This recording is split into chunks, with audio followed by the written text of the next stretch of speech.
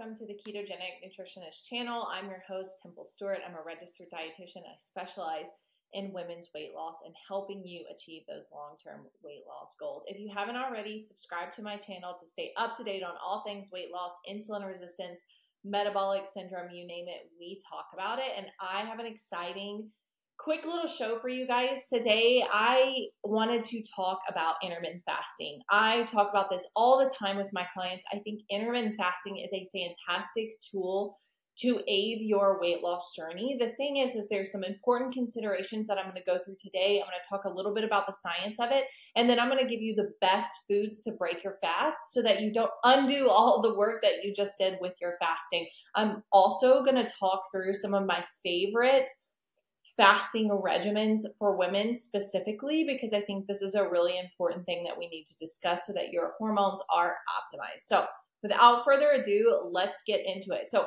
what is intermittent fasting? Intermittent fasting in general is just time restricted eating and or going without food for a period of time.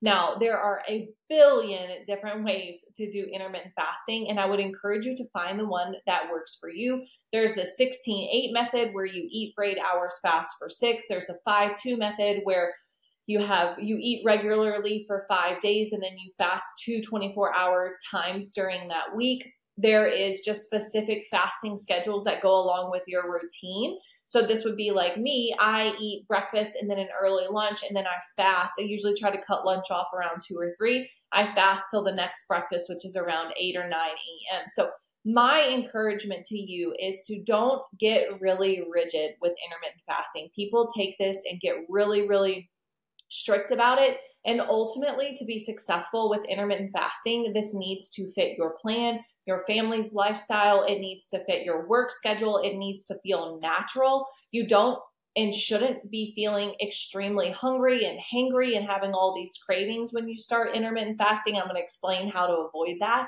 So I'm just saying it needs to fit your routine. So I discussed some of the ways that intermittent fasting is followed. Again, I prefer to skip dinner and have a breakfast and early lunch. But let's talk about the why intermittent fasting, how it works for weight loss, and the importance behind those. I think it's important to understand why you're doing these things, manipulating your dietary routines for weight loss. So you want to think about your body like a car, right? And I know you've heard this analogy, but when you're eating, you're fueling up, you're consuming calories, you're giving your body, the car, what it needs to run properly. And during your fasting period, you switch to battery powered, right? So you're switching to battery powered and you're burning up any of those stored energy stores that you have on the body. This could be in the form of fat cells, glycogen in the liver, etc.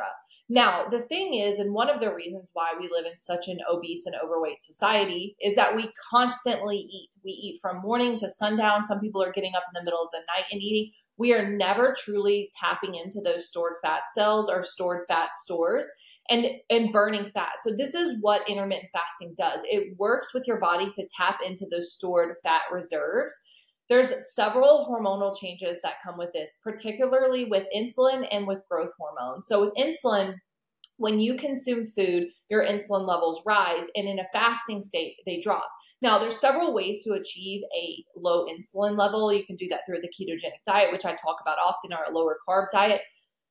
You cannot burn fat when insulin is high or when you are in a quote unquote insulin resistance state. Insulin is the quote unquote fat storing hormone. Now, this is of course not all it does, but it is certainly puts you in that state while you have high insulin levels. Insulin has a lot of functions in the body, but storing and moving glucose is one of its main jobs. Now, the other hormone that's really affected is growth hormone. So fasting triggers growth hormone, which really aids in fat loss and muscle preservation.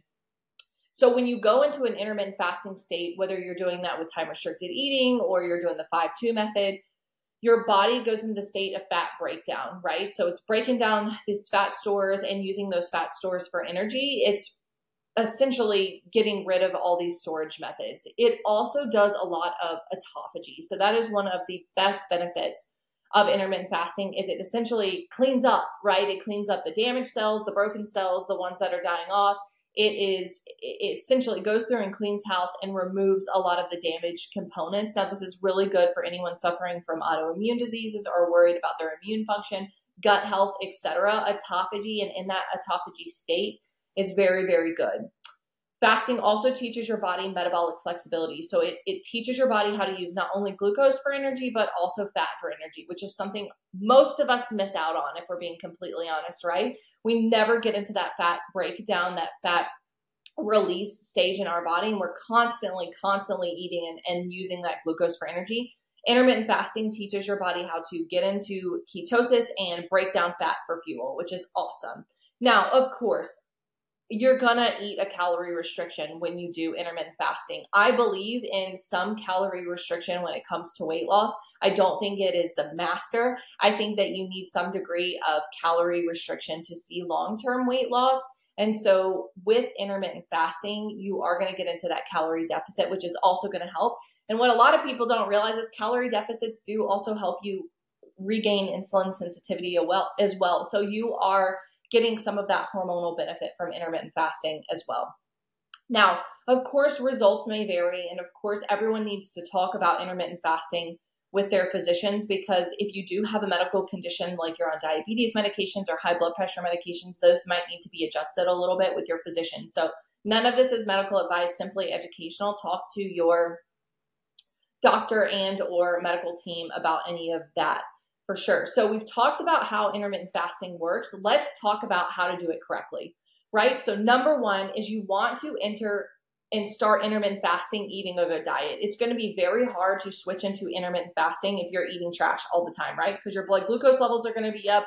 You're likely insulin resistant to some degree. And when you start intermittent fasting, you're going to pull those down rapidly. And that may not be a very pleasant experience for you. So, right, you'll probably get into the keto flu a little bit. You'll probably feel really fatigued. So I encourage people that want to do intermittent fasting, clean up your diet first and then start working that way. So start maybe lessening the simple carbs, definitely getting rid of sugars, desserts, sodas, those types of things, but also looking at, are you consuming a lot of pasta and flour and white bread and that kind of stuff as well. Try to get your diet as close to lean meat or meat, not just lean meat, and non-starchy vegetables as possible.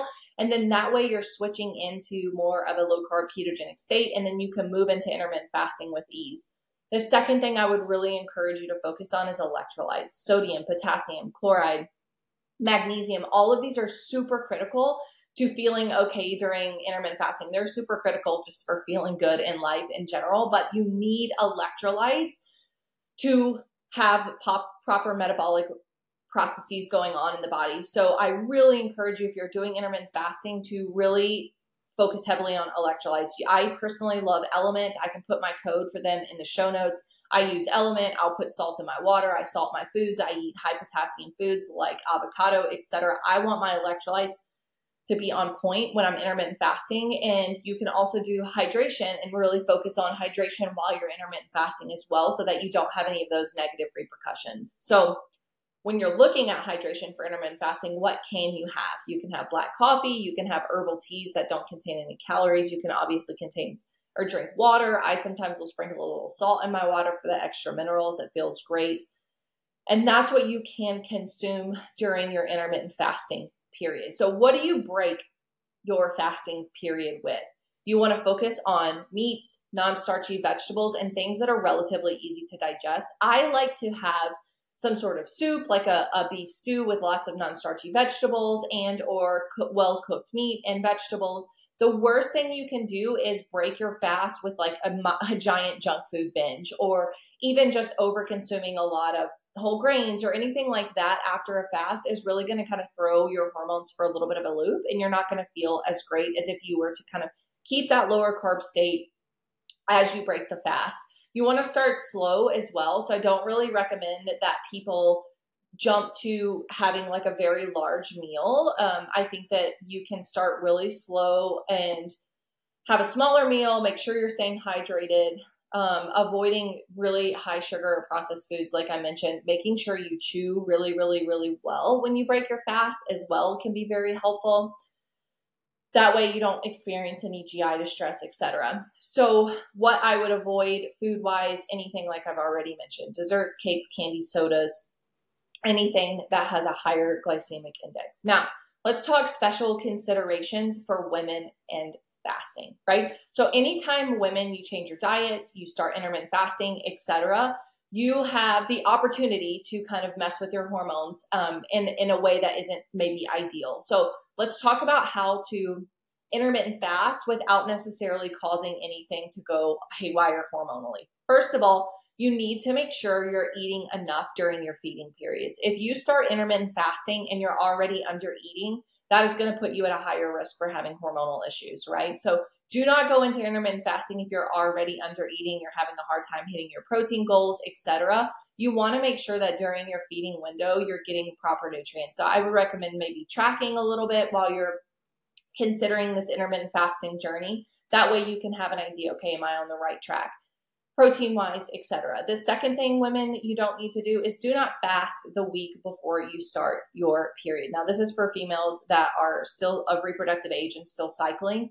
That week right before your period is really critical for progesterone and other hormones to begin the cycle essentially. And doing anything kind of extreme during that week, even if it's just excessively working out or under eating, etc., can sometimes throw off those hormones that are really needed to play in a symphony and keep your hormones aligned. So the week before the actual start of your cycle, I would avoid doing any intermittent fasting that goes over 16 to 18 hours. Now, I still think you can stay within your normal 12-hour fasting window that everybody should just be doing nightly. I just don't think you should do more than that in general. And perimenopause and menopause, there are some mild changes, but overall you can get away with fasting. Just don't quote unquote over fast. That's where we're fasting every single day. That's where we're never giving it a break. That's where we're only strictly fasting breakfast as well. That can negatively impact your cortisol levels.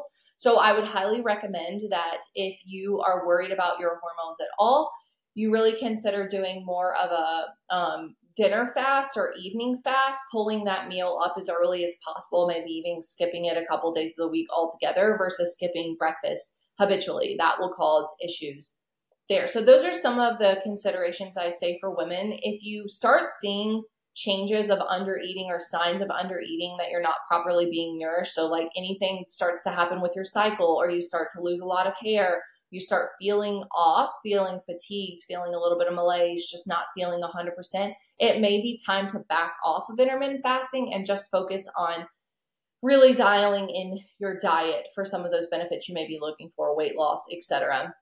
So those are my recommendations around intermittent fasting. I plan to come back and do a sequel to this. If you have any questions, please feel free to drop them below. Make sure you're on my email list. I'm giving out tons of free meal plans and grocery lists and all the fun things. So I'll put the link to my free 14-day meal plan in the show notes as well, so that if you want to become a part of our weight loss community and get some of those freebies, they'll be there for you. Thanks again for listening. And if you have any questions, please feel free to put them in the comments.